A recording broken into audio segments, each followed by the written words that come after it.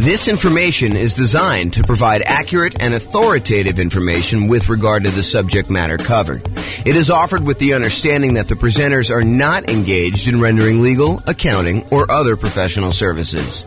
If legal advice or other expert advice is required, the services of a competent professional should be sought. Welcome to the Lexington Real Estate Investing and Real Estate Financial Planning Podcast. Learn all about investing in real estate in Lexington, Kentucky, with a combination of real estate financial planning and modeling with numbers specific to Lexington, plus syndicated, more generalized recordings of live and pre-recorded real estate investing classes, not all of them specific to Lexington. Be sure to stay tuned after a podcast for a message from our sponsors. Well, good morning and welcome, everyone. This is your host, James Orr, and this is a very special class. It is the class on conventional financing. And it is intended to be like a good overview class of the conventional financing options for real estate investors. And honestly, we've covered a lot of this content elsewhere because some of the times when we talk about low down payment options, we talk about conventional financing as an option there as well, because you can put 3% down for the, whatever it is, Home Possible or Home Ready loan. I forget what the name of it is, or doing a 5% down, kind of like normal owner occupant down payment when we talk about the strategy that house hackers or nomads could use as real estate investors in order to do financing. But today we're going to primarily focus on going over conventional financing in the context of putting 15% down on the low end, and in most cases, probably putting 20 or 25% down by choice. You can do conventional financing with as little as 15% down. However, I think a lot of investors are going to choose to bump up to at least 20%. And I think in a lot of cases, which we'll cover in a separate class, you will opt to go from 20% to 25% because the interest rate's going to improve quite a bit. And you're also going to be borrowing less money, so the cash flow will improve. So one of the kind of strategies for improving cash flow, we're kind of in this market where prices have gone up very rapidly over the last few years. Interest rates are up quite a bit, and rents are sort of lagging behind. So cash flow, even though cash flow is probably more important than ever, cash flow is harder to come by. And so a lot of you folks are going to decide that it may be better for me to save up to 25% instead of just saving up to 20% so that I can borrow less of an impact from those higher interest rates. And the interest rate does improve when you go from that 20% to that 25%. And it's pretty significant, which will really help improve cash flow on these properties.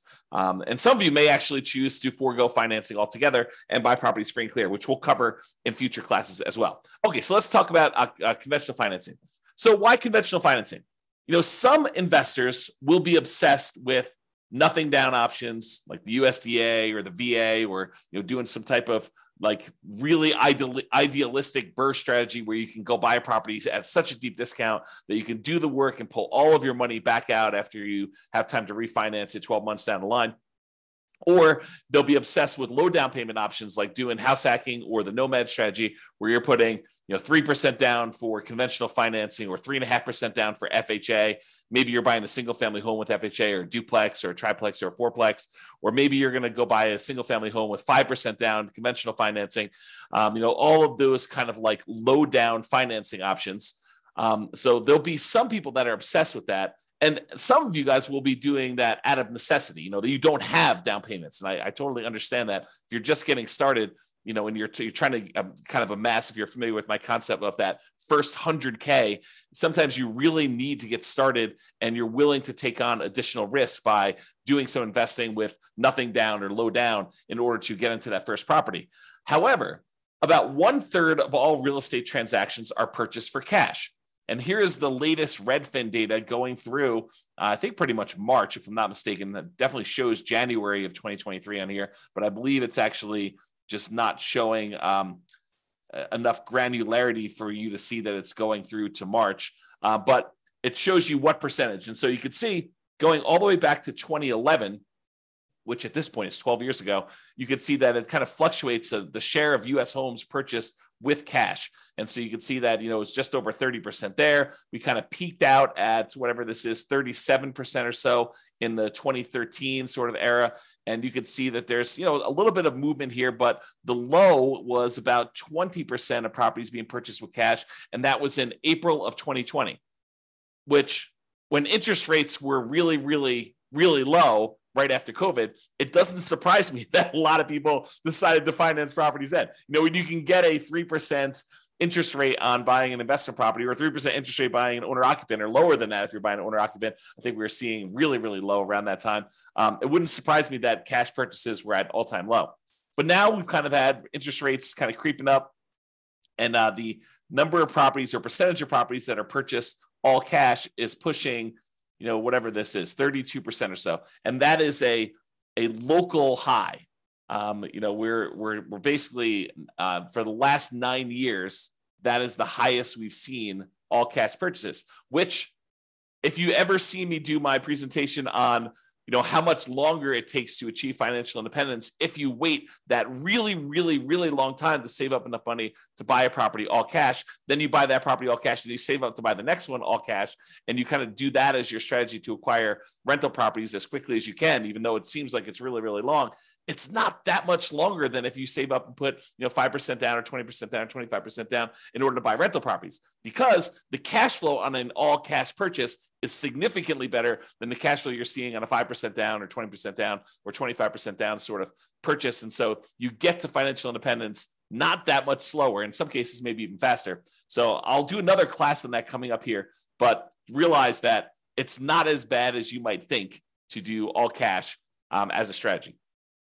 Okay, so with that being said, about 1/3 of all these are purchased for cash, and that's been pretty consistent.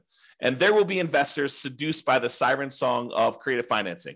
Those that are attracted to the idea of going and finding, some type of seller, motivated or otherwise, or distressed property of some type, and trying to structure creative owner financing or wrap financing or subject to, or acquiring properties on a lease with an option or lease purchase contract, or do an installment land contract or contract for deed, or in some cases maybe doing loan assumption if you're doing some type of house hacking where you're trying to assume a really good low interest rate loan of some type. So there will be a lot of you, I wouldn't say a lot of you, but there will be some of you who will be seduced by this creative financing and are willing to do more of the real estate entrepreneurship of being in the business of going out there and finding deals, finding motivated sellers so that you can structure these creative financing deals. I don't think everybody is attracted to those. I think some people are, and there are some compelling reasons to do it, but it's not the only way to do this. It's not the only way to achieve financial independence. So regardless of which path you choose, I think having this foundational knowledge of conventional investor financing will help you. Whether you decide to do all cash, I think it's helpful to understand the trade-offs you're making by doing all cash versus doing conventional financing. If you're going to go do this creative financing stuff and you're going to be taking over some loans, subject to or wrap financing or whatever, might it help you to understand how conventional financing works, how it's structured, like what the terms are typically for that? I think it's super helpful. So, having this background knowledge, I think will be helpful regardless of whether you do it or not. And a lot of you are going to choose to do it anyway. Okay. So a quick review of the different financing options that we've already covered in various classes, and go dig into those if you want more information. But here is a really quick overview of the other financing options available. First thing we're going to start off with is the entire creative financing family, which is owner financing, wrap financing, loan assumption, rent to own, lease option, lease purchase, the agreement for deed, bond for deed, contract for deed, installment land contract group, and then subject to, where you buy the property and you leave the existing financing in place. So all of those are available to you if you decide to go the creative financing route. And usually you'll find those by doing your own marketing or doing your own legwork in order to find some type of motivated seller. You usually don't find those inside the MLS. There are probably exceptions. I know I bought at least one property outside the MLS subject to before, but it was exceptional. And it was only one. So really, really unlikely for you to find those types of deals there. As far as down payments go, I think it is likely for you to be able to negotiate some low down payment options when you're doing creative financing. And in some rare cases, I think you'll be able to find some nothing down options. Another option for financing would be private money. This is going to grandma, someone who has money that they would be willing to invest in you. And you'll be very likely to be able to negotiate low down payment options on those as well. And in some cases, grandma may not require anything down at all. I would say it's based primarily on relationship and trust and a little bit of negotiating, and the quality of the deal can definitely help, especially with certain private lenders, depending on who you're talking to.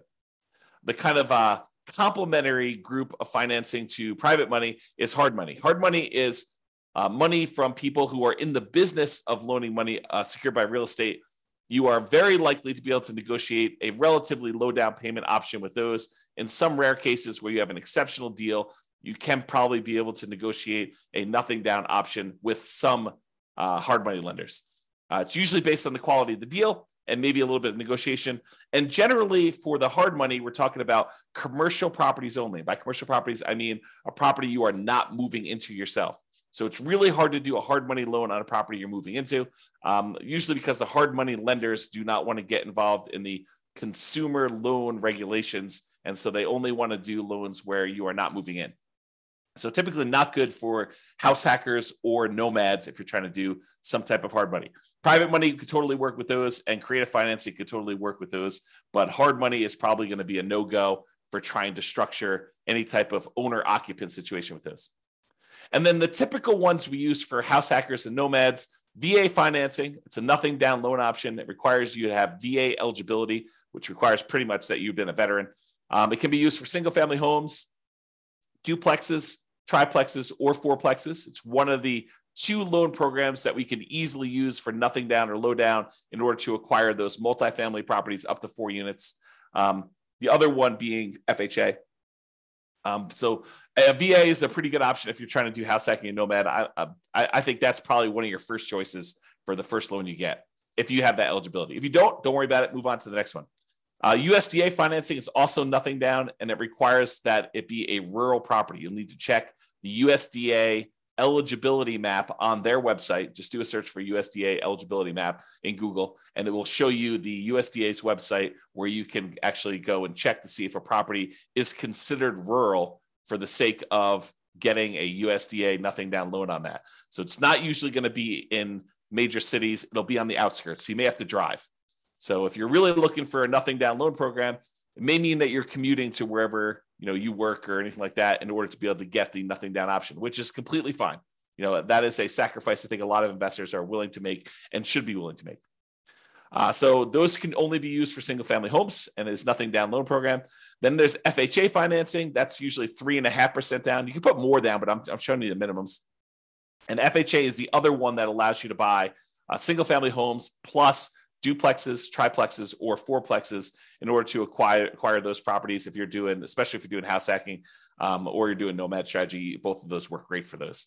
All of those so far, the VA financing, the USDA, and FHA, all require that you own or occupy the property. You need to move into one of the units, or the only unit if it's a single family home. So you're required to move in.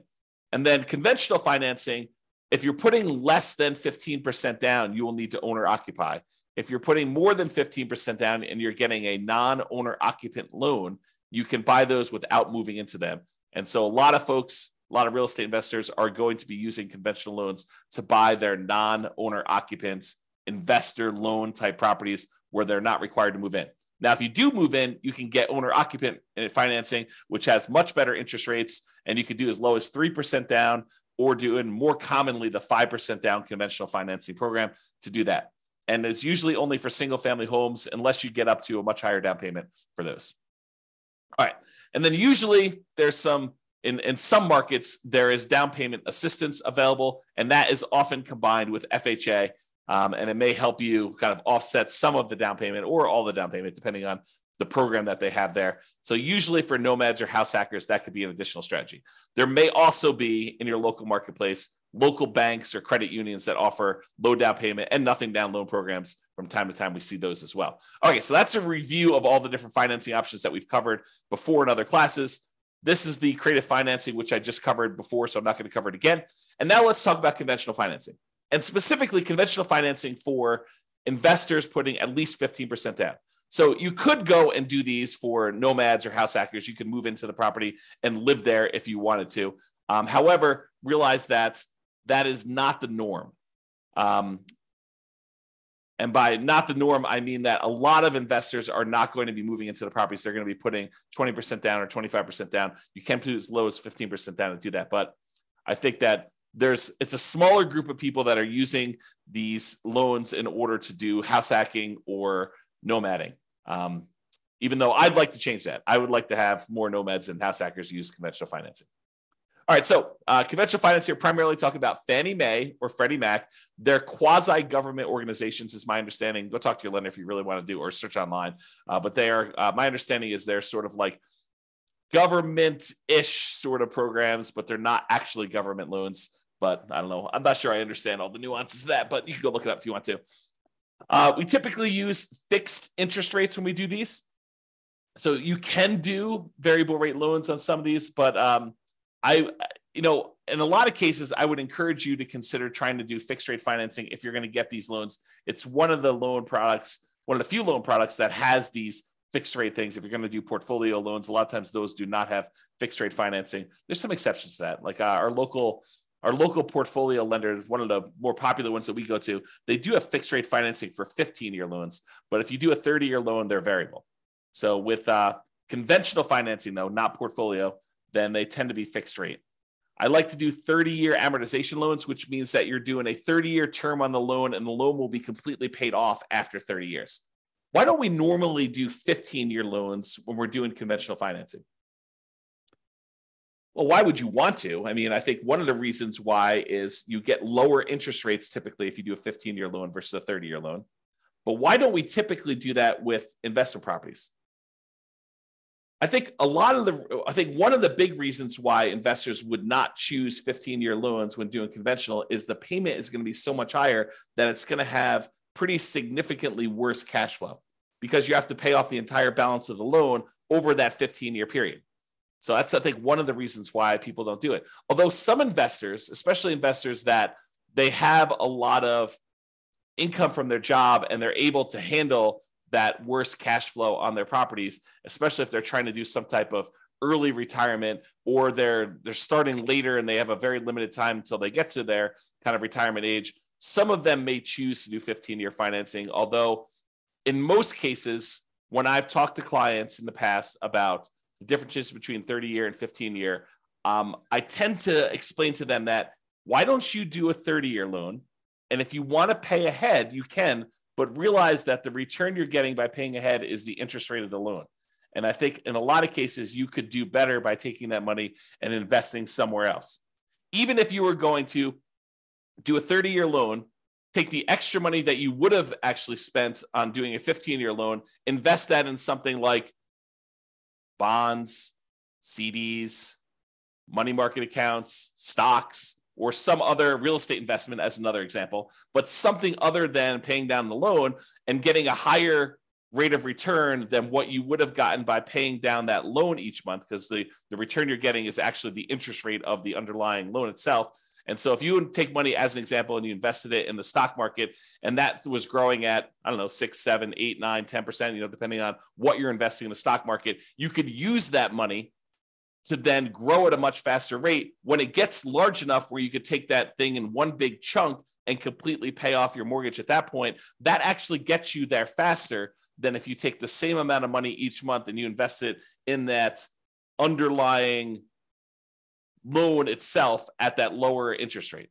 Now, if the rate on the loan is actually higher, then it might be faster for you to do that. But if the interest rate on the loan that you're paying off faster is lower than what you can get elsewhere, it'll tend to be faster if you actually do the investment elsewhere. There may be additional risk that you're taking on.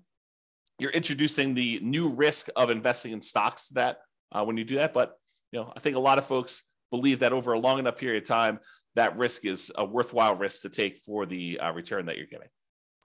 All right, so conventional loans, talk about 30 years, fixed rate financing. It tends to be 740 plus credit scores for the best interest rates.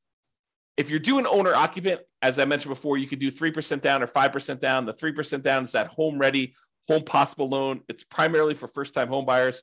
5% is much more common, and you should plan on doing that, especially if it's past your first one. So you might be able to do 3% for the first one, but you're probably going to be doing 5% for subsequent ones, especially if you're doing like a nomad strategy where you're buying a property, moving in, living there for at least a year until you save up your next down payment, then converting that one to a rental. Then you're actually going to go buy a next one with 5% down and repeat this process. You probably should be planning on 5%. not 3%, even though you can maybe I'll do the first one for 3%. Okay. Now, if you're doing the non-owner occupant ones, it's usually 15% down at a minimum. And that's going to include PMI. Now, PMI, if you remember, is private mortgage insurance. It's the insurance that you pay to protect the lender in case you default. So the lender basically is like, hey, I really would prefer that you put 20% down to buy this rental property. However, you seem insistent on wanting to put 15% down. So I'll tell you what, I will make you a loan with allowing you to put 15% down. It's going to be a slightly higher interest rate. And I want you to go to this third party and pay them to protect me in case you default. I feel comfortable that if you put 20% down and property values move around a little bit and you stop making payments for whatever reason, and I have to come in and I have to foreclose on you, and then I have to go hire a real estate agent and a handyman to go in and fix up the property and a real estate agent to go market it and sell the property, I think I can get most, if not all of my money back if you put 20% down. You put 15% down, I'm not so sure.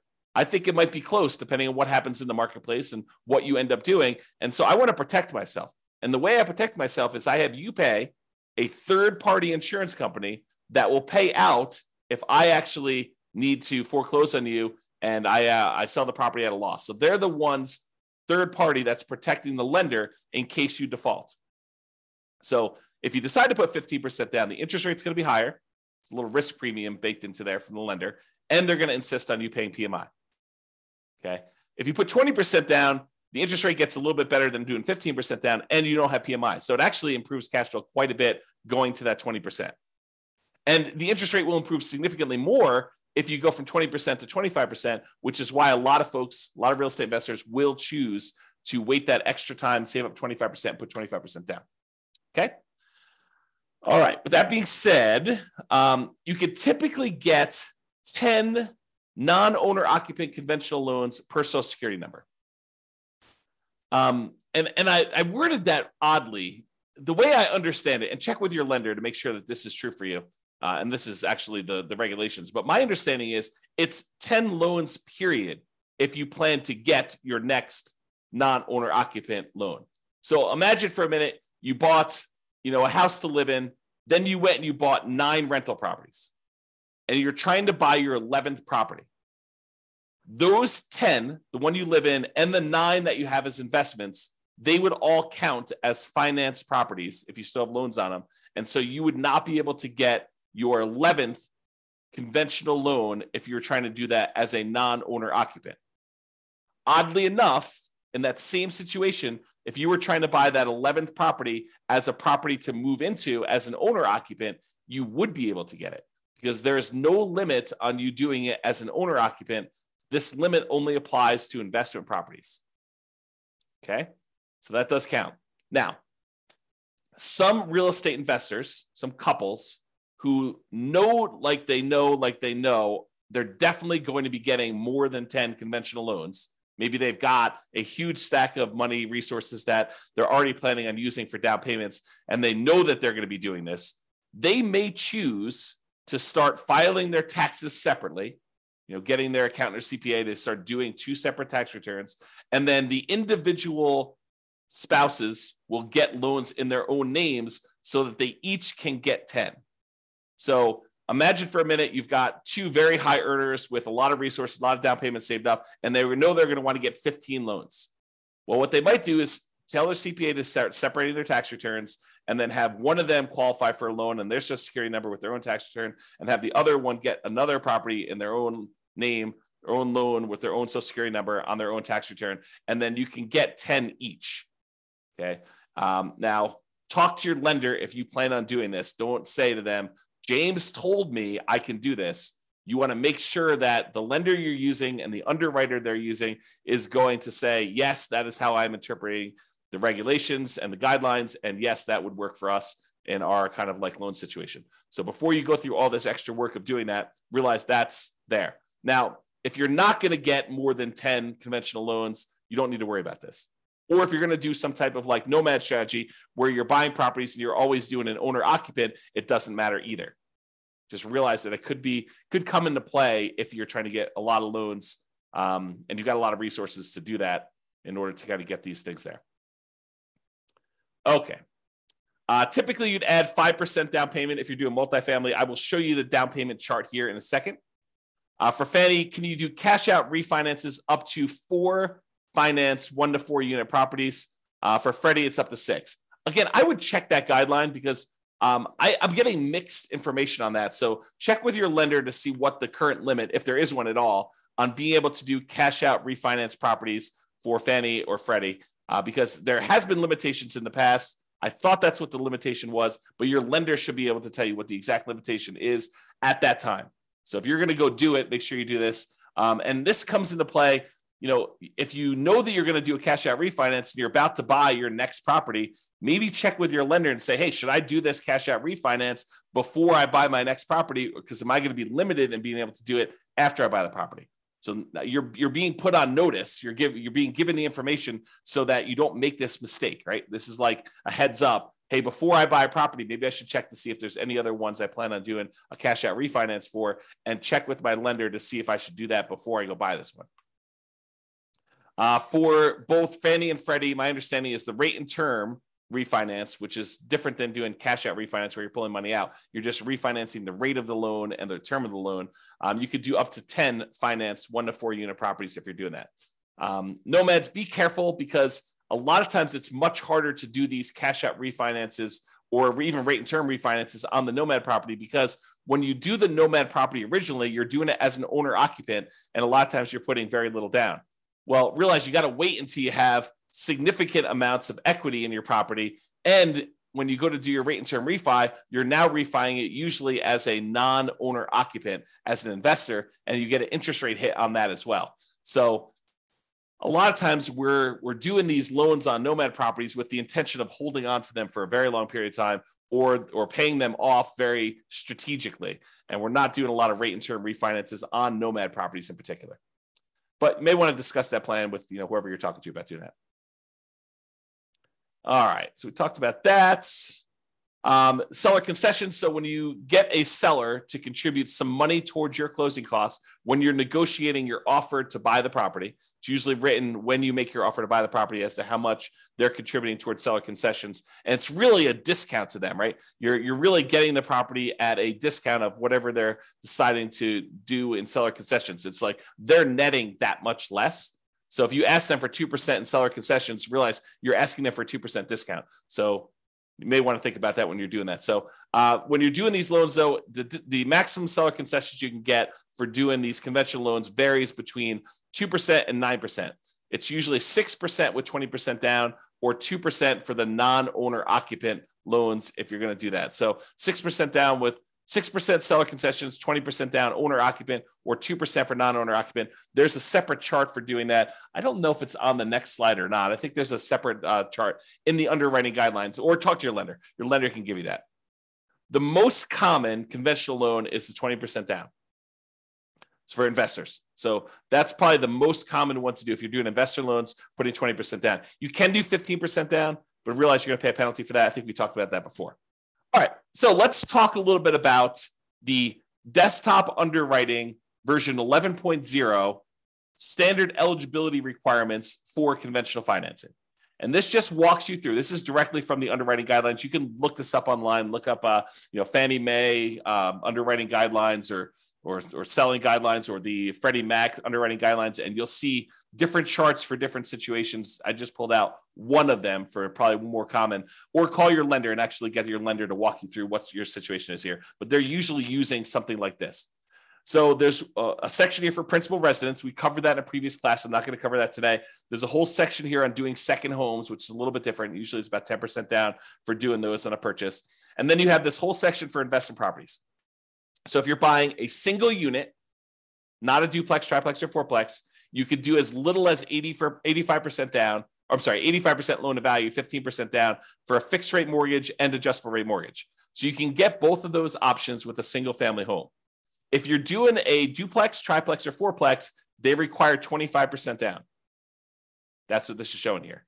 Okay. So that's the kind of like lowest down payments maximum loan to value is another way of saying that for doing that. And this shows you the limited cash out refinance for 1 to 4 units. You can only go up to 75% loan to value for doing cash out or doing limited cash out refinances. For cash out refinance, like the full version, you can only go up to 75% loan to value for a single family home. If you've got a duplex, triplex, or fourplex, you can only go up to 70% loan to value for those.